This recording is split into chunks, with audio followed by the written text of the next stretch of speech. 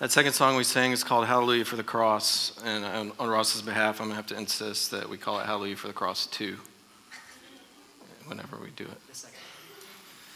All right, Luke 24. I'm just going to read to you a little excerpt from a really powerful passage, but for the sake of time, to get the whole passage in, it takes a few minutes to read, and for the sake of time, I'm going to abbreviate it. But this is after the resurrection of Jesus, and two of Jesus' disciples are walking along the road talking about everything that has happened. This is after they've discovered that the body of Jesus is no longer in the tomb.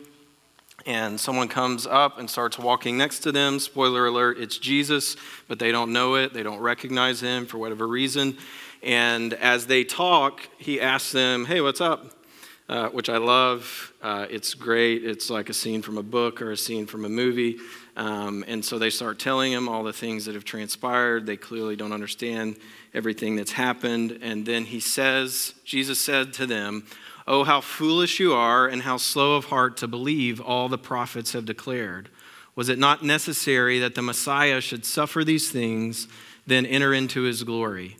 Then beginning with Moses and all the prophets, Jesus interpreted to them the things about himself and all the scriptures. And they appreciated this, and they invited him to come home with them, and he did. And then a couple of verses later, it tells us that then their eyes were open, and they recognized him, and he vanished from their sight.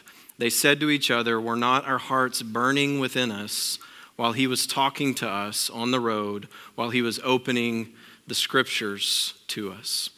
As we draw near to the end of this series where we're talking about what we as followers of Jesus, we as Christians believe, I want to talk tonight about this question. What is it that we believe about the Bible? Years ago when our kids were really little, I think we had all three at this point already. I think this was in the era that Juliet lived with us. There was a day when, there were many days such as this, but there was one particular day when I came across like 2 or 3-year-old Ella with chocolate all over her face, and she had not been given permission to eat chocolate, and so I asked her about it, and she immediately ratted out her older brother and said, "Aiden was eating candy," and he said I could too. And so we had a little talk about who gets to decide when you can and can eat candy, and I told her the only people who can give you permission to eat candy, the only people who can tell you when you can and can't eat candy are me and mommy. And so we moved on. About a week or two later, I was working on something outside, and Aiden came out like a good hall monitor firstborn and said, "Ella's about to start eating candy." And I was working on the car or something. I was tied up and couldn't go back in and deal with it. And I just said, "Go in and tell her that I said she does not need to eat. She cannot eat any candy." So went on, came inside. A little while later, chocolate all over her face, candy wrappers all over the floor. And I said, "I told you that you were not supposed to have candy. And I sent Aiden in to tell you that." And she said, "Guess what? You told me only you or mommy could tell me when I could or couldn't eat candy, not Aiden." That's a little bit like, I think, this question that some of us deal with when it comes to the Bible, this conversation about does this book, does this messenger, we call it a sort of messenger, does it reliably tell us about God, and does it speak to us with his authority? Does it instruct us?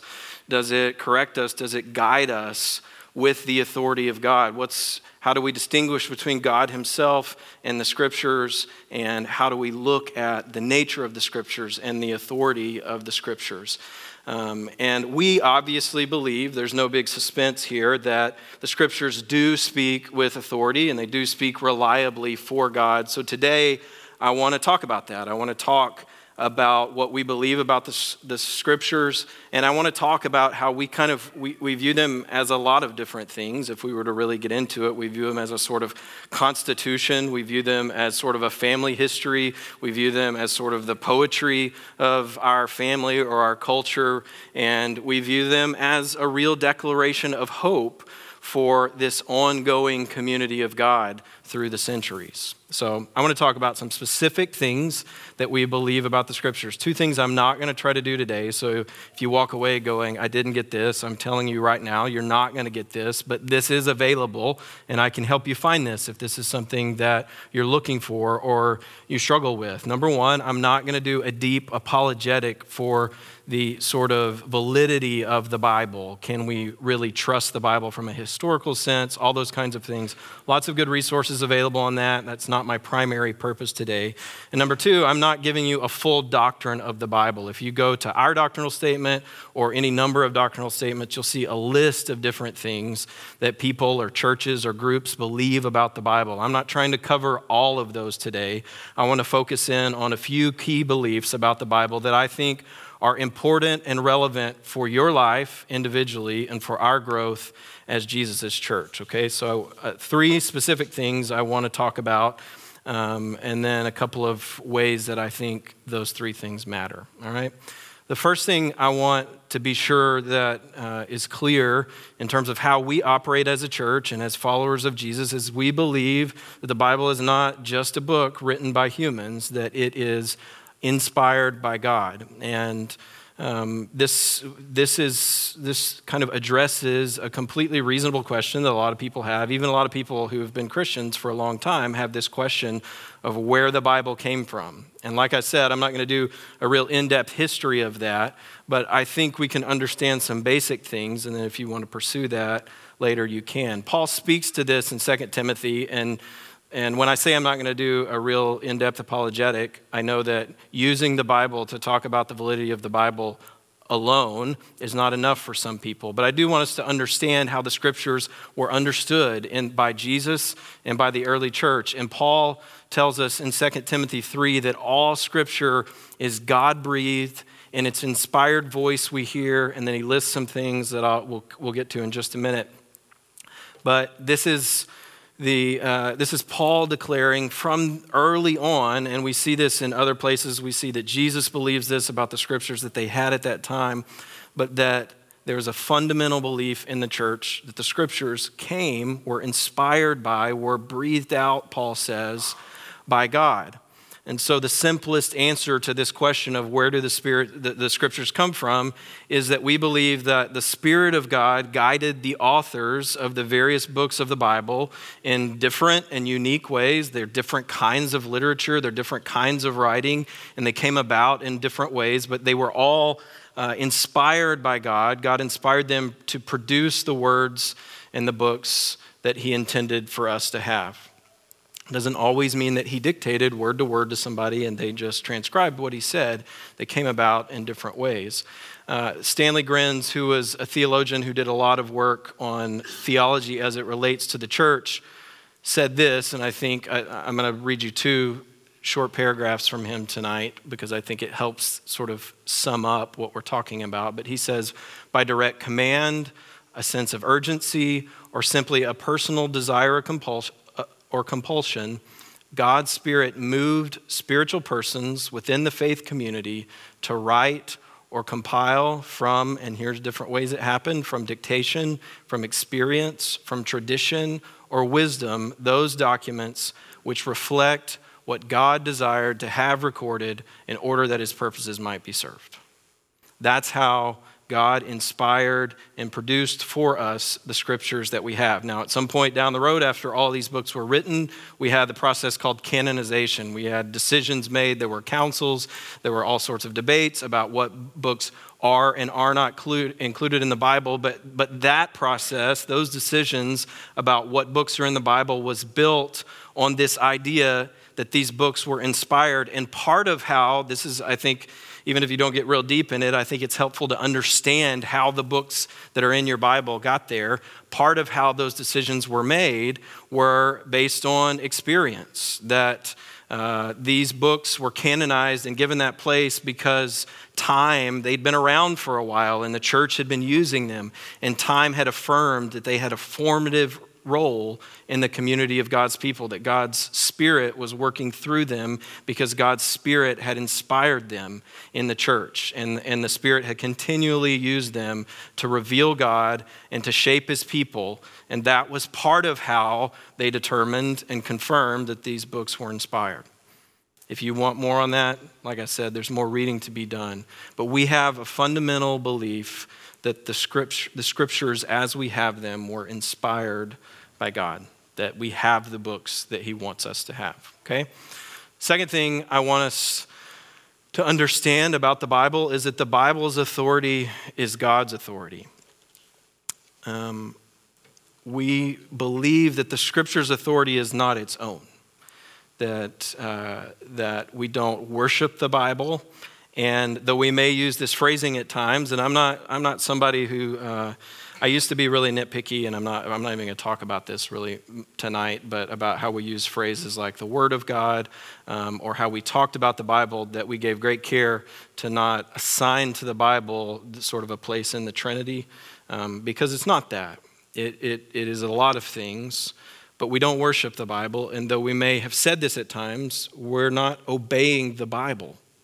We worship and obey God, who gave us the Bible as he saw fit, so it carries his authority. And this is what Paul's affirming in that those verses I started to read to you a minute ago. He says, all of Scripture is God-breathed, in its inspired voice we hear, and here's what we hear: useful teaching, rebuke, correction, instruction, and training for a life that is right, so that God's people may be up to the task and have all they need to accomplish every good work. Because God breathed out the scriptures, because it was inspired by him, because it came from him, the scriptures have his authority, and they have the authority to rebuke us, to correct us, to instruct us, to train us.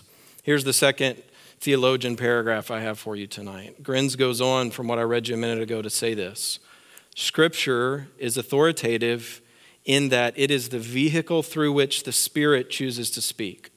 In declaring the trustworthiness of the Bible, therefore, we must keep in mind that it is ultimately not the book itself which we are affirming. Rather, we are confessing our faith in the Spirit who speaks his revelatory message to us through the pages of Scripture. There are, I think, two important implications in this little point, in this understanding of the authority of the Scriptures for us here. Number one, the Bible has real authority. There's nothing about what I'm saying here that weakens the authority of the Bible. If anything, it gives us a stronger sense of what that authority is, because we're saying it is God's authority that gives the Bible authority. It has real authority, and it's the Lord's authority.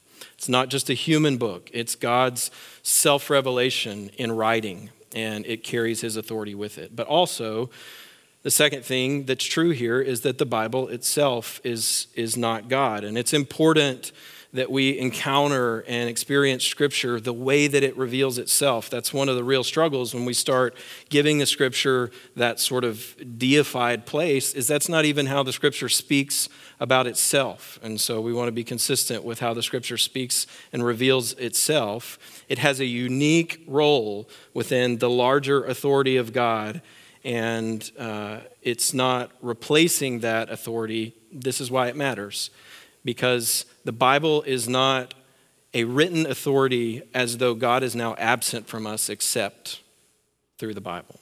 And that's why it's one of the many reasons it's important to understand that it's God's authority that's behind the Scripture and not the Scripture's own authority, because we don't want to make the mistake of believing the Bible is all we have, that God is otherwise absent from us.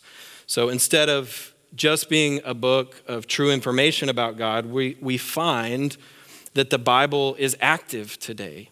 And it is active because God is active. And it's active in the Spirit's work in the world. It's active in people's salvation. It's active in all of these things which Paul listed in our teaching, in our correction, in our being shaped, in our understanding the life that we're made to live. It's active as God brings about new creation through his church. The Scriptures are alive and breathing because they carry God's authority with them, and because God is continuing to work and God is continuing to speak. And it's active also in us knowing God and making him known. And part of that is seeing in the scriptures not just a record that once upon a time God acted and God spoke. It's not just a historical revelation that came at once when God was revealing things. It's a means by which God is still acting, by which God is still speaking. And it's a reminder that this God that we're talking about, this God that gives his authority to the scriptures, is a God who speaks, is a God who acts, is a God who is engaged with us, not just a God who once upon a time spoke or once upon a time acted. And that's part of why and how the Bible has authority today, by showing us this active, involved, engaged God. So we embrace the Bible as the authoritative revelation of this God who is still present, who is still active, who is still speaking among his people, and who is acting and speaking consistent with the way that he acts and speaks in Scripture, because Scripture is an accurate revelation of who he is with his authority behind it. Third thing that I want us to see and know about the Scripture today is that the whole Bible points to Jesus in the gospel. I preached back in July. This is the second time in 6 months I've preached about the Bible. It's also the second time in 6 months that I've showed up to church to preach about the Bible without my Bible and had to call my wife and have her bring it to me. But I preached in July about the Bible as part of our series on spiritual disciplines, and that sermon was different than this sermon. What I did that day was I started with Moses, and we looked at these stories of God providing for his people when they're in thin places, when they were in the wilderness, to walk through that big narrative of God's nature and God's presence with his people over the centuries. And the goal of that, as we talked about spiritual disciplines, was to give us a glimpse of the ways that the Bible, the whole Bible, not just the parts that we particularly like or we spend a lot of time on, tells our story, tells God's story in ways that really matter for us now. And the biggest part of that, the biggest part of understanding the sort of purpose and the nature of the whole Bible is that we read the Bible as the story of God and his people from the start, but climaxing in the death and the life and the resurrection of Jesus.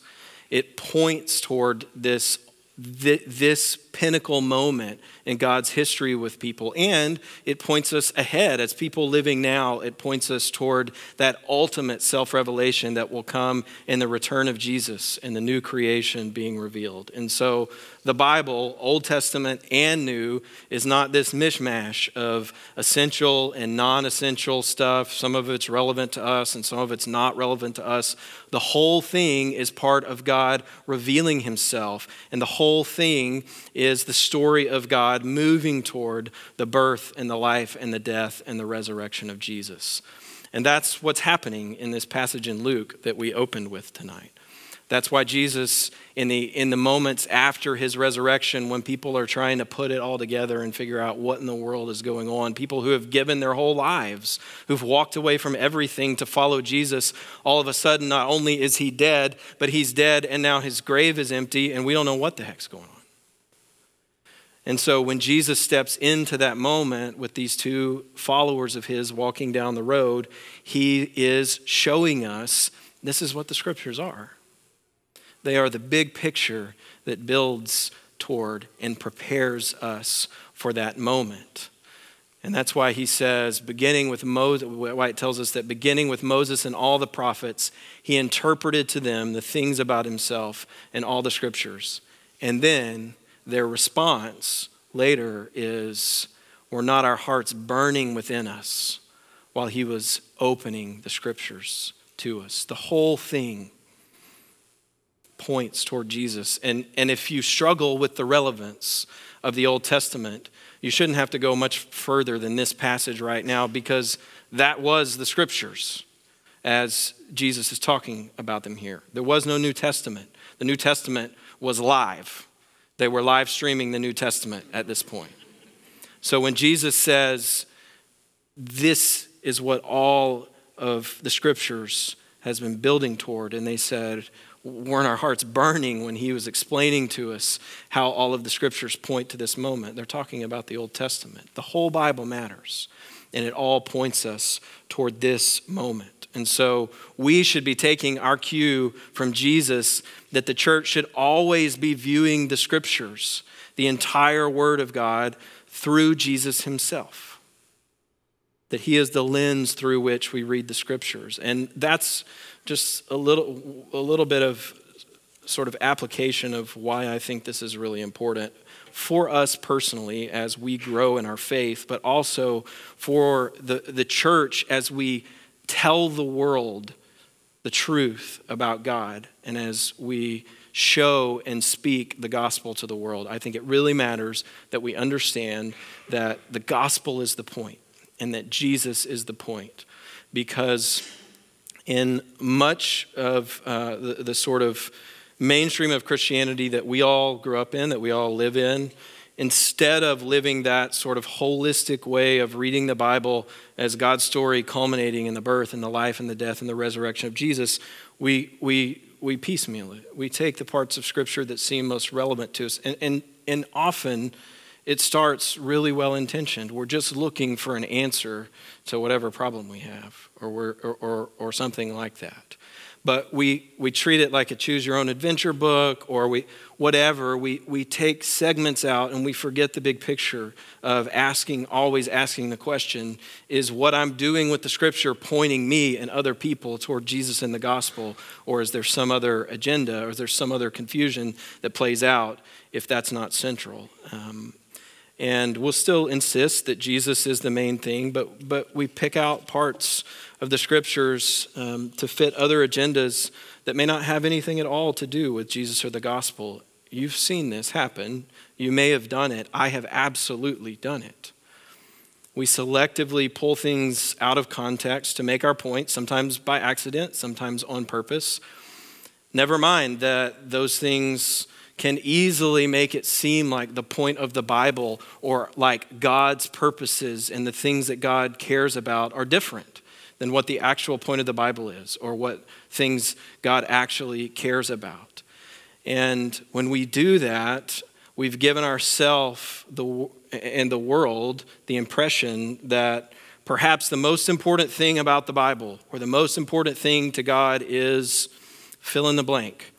What you believe about the technicalities of Genesis and the creation. We have all of these different things that we've honed in on or segmented out of the scriptures, forgetting the big picture, and then we convince ourselves or other people that this is the most important thing. We've selectively advanced our personal preferences this way, and we selectively advance political agendas. And this is a huge part of the confusion that we're all living under in the United States right now. I don't care what side you're on. I don't care how you voted. There is immense confusion over the use of the scriptures in the public sphere. Just in the last 2 days, there's some religious leader who likes to be on TV who told us that we need a border wall because heaven itself has walls. Now listen, don't get nervous. I'm not about to get really political here. I'm not going to tell you what you should believe about border security, but you shouldn't want a wall through the gorgeous Texas wilderness. That's as political as I'll get. I think you should have to go stay in Big Bend for a week and then convince me that there should be a wall there. But the point that I'm trying to make, you shouldn't believe that that's necessary because heaven has a wall around it. This is just a quick aside as an example of ways that we get off track. Because number one, I love Texas a lot, but Texas ain't heaven. So that's a weird comparison. Number two, the United States isn't either, for the record. But number two, the Revelation, the wall that's being referred to here that Revelation describes is around the city, New Jerusalem, and it has 12 gates that are never closed. And inside the city, the Spirit and the bride say, "Come, whosoever will, come. Whoever is thirsty, come." It's a really bad example. It does say that there are people who won't be allowed through the gates, including people who love and practice falsehood. Let me say again, I'm not telling you what to believe politically. I'm telling you that the Bible doesn't exist for us to cherry pick verses or images or stories that suit our political preferences or our personal preferences, and then go on TV and declare that God is in favor of our positions. And I'm not just looking for a political agenda here. I truly am not interested in telling you what to believe about a policy point. But I think this is a big deal because it creates such magnificent distraction from what the scriptures actually say and what they're actually doing and what they're actually pointing to. And it's not just an annoyance. When we do that with the scriptures, when we grab them to suit our own personal preferences or agendas, instead of letting the scriptures point to Jesus and the gospel, we undermine the scriptures' power and authority in the eyes of the onlooking world. And that's a big deal. That's a misrepresentation of who God is and what he's about. N.T. Wright deals with that this way when he says, once you can make scripture stand on its hind legs and dance a jig, it becomes a tame pet rather than a roaring lion. It is no longer authoritative in any strict sense.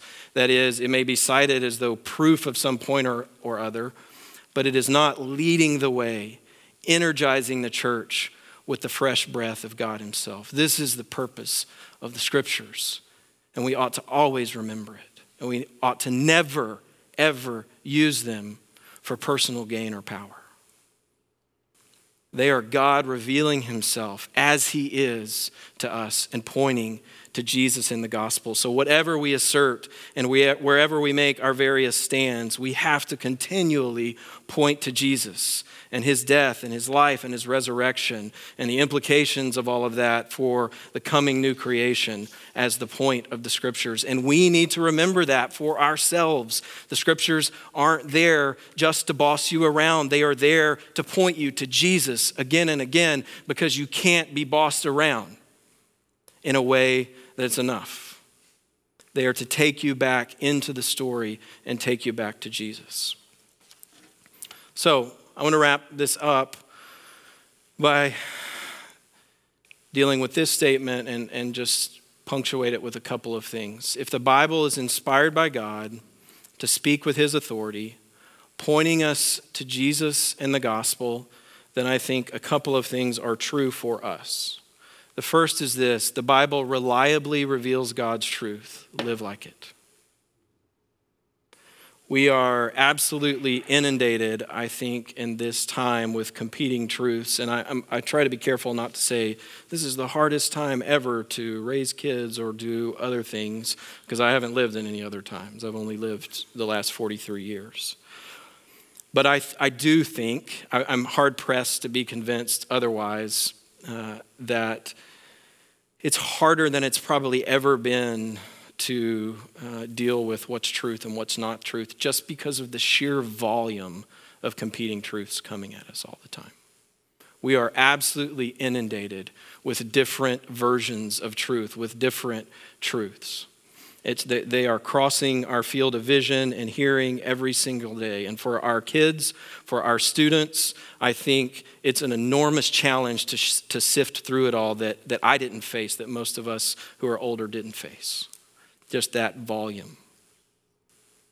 But it's affecting us too now. We're living it now too.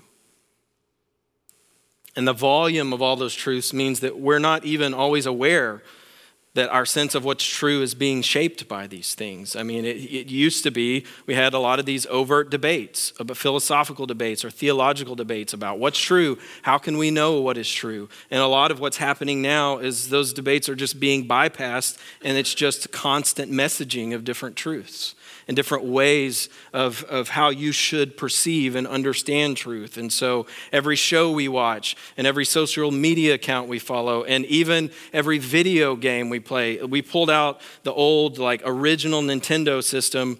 Aiden and I did right before Christmas and got it to sort of work with a lot of blowing on the cartridges and licking the cartridges and things like that.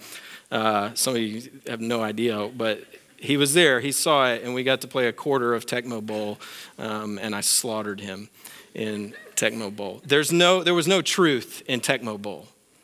The video games that are this is not an old man harping on your video games. It's just different. There's a whole story. There's a whole world. I'm reading news stories about characters in video games. Everything that we're consuming is pushing on us some kind of truth. And all of those inputs are forming us. And the world is complicated. And the Bible is not often the most popular source of truth in response to the complications of the world. But whether or not it's popular, we believe that the Bible was breathed out by God, that it was given to us as a gift, and that it has his authority to define what is true and what is not true. And so it is the solid ground for us in filtering all of these messages, in deciding what is true and what's not true. In John 6, Jesus has said some really difficult things and unpopular things about reality and what's true and what's happening. And he says to his followers this: it's the Spirit that gives life, the flesh is useless. The words that I have spoken to you are spirit and life. And then this is what happens in light, in part, of the hard things he's already said. Many of his disciples turned back and no longer went about with him. So Jesus asked the 12, do you wish to go away? And Simon Peter answered him, Lord, to whom can we go? You have the words of eternal life. We have come to believe and know that you are the Holy One of God. The Bible reveals the words of real life to us. And even when it's hard, even when there are maybe more palatable versions of truth available to us, I think Jesus is looking at us and saying, my truth or that truth, and looking for hearts that say, where else are we going to go? This is real life. And that's the challenge for us, to build our lives that way, on truth in that way. And sometimes the words are hard, but they lead to life. And just for the record, the Bible has gotten a bad rap on some of the ways that it speaks to difficult issues in our day. And as I mentioned, it regularly gets hijacked and co-opted by people with agendas. So you shouldn't be assuming what the Bible has to say about truth. You should be going and finding out. And you should be engaging with the scriptures with the church. There are many hard things that we have to figure out together about truth. And there's no reason that we have to do that on islands. Together, we can dig in and find out what the scriptures have to say. And we can ask the hard questions. Have we jumped to wrong conclusions about what's true and what's not true? And we can wrestle through that together. And we can move on issues if it's clear to us that we have gotten it wrong, that we have gotten the scriptures wrong on issues, but the scriptures have to drive the bus. And together, we are called to engage them and let them be the source of our truth. And that the need to do that, the need to wrestle through the hard things about truth is a lot of the reason for my last point, which is you should be actively interacting with the Bible. The numbers, if I gave you research and I dug it up and just decided not to include it, because the numbers on how many church-going Christians are regularly engaging with the scriptures are not that exciting. And if I can just be very frank, as I have conversations among us over the years, I'm not sure that we're dramatically different from what those numbers tell us. Though I will say that I've been encouraged with what I have sensed over the last year or so is a new hunger and pursuit of spiritual disciplines among us, including studying and reading the scriptures. But here's the deal. This is just true. I would not stop right now and ask everyone to raise their hands if they've sat down and spent time with the Bible twice in the last month on their own.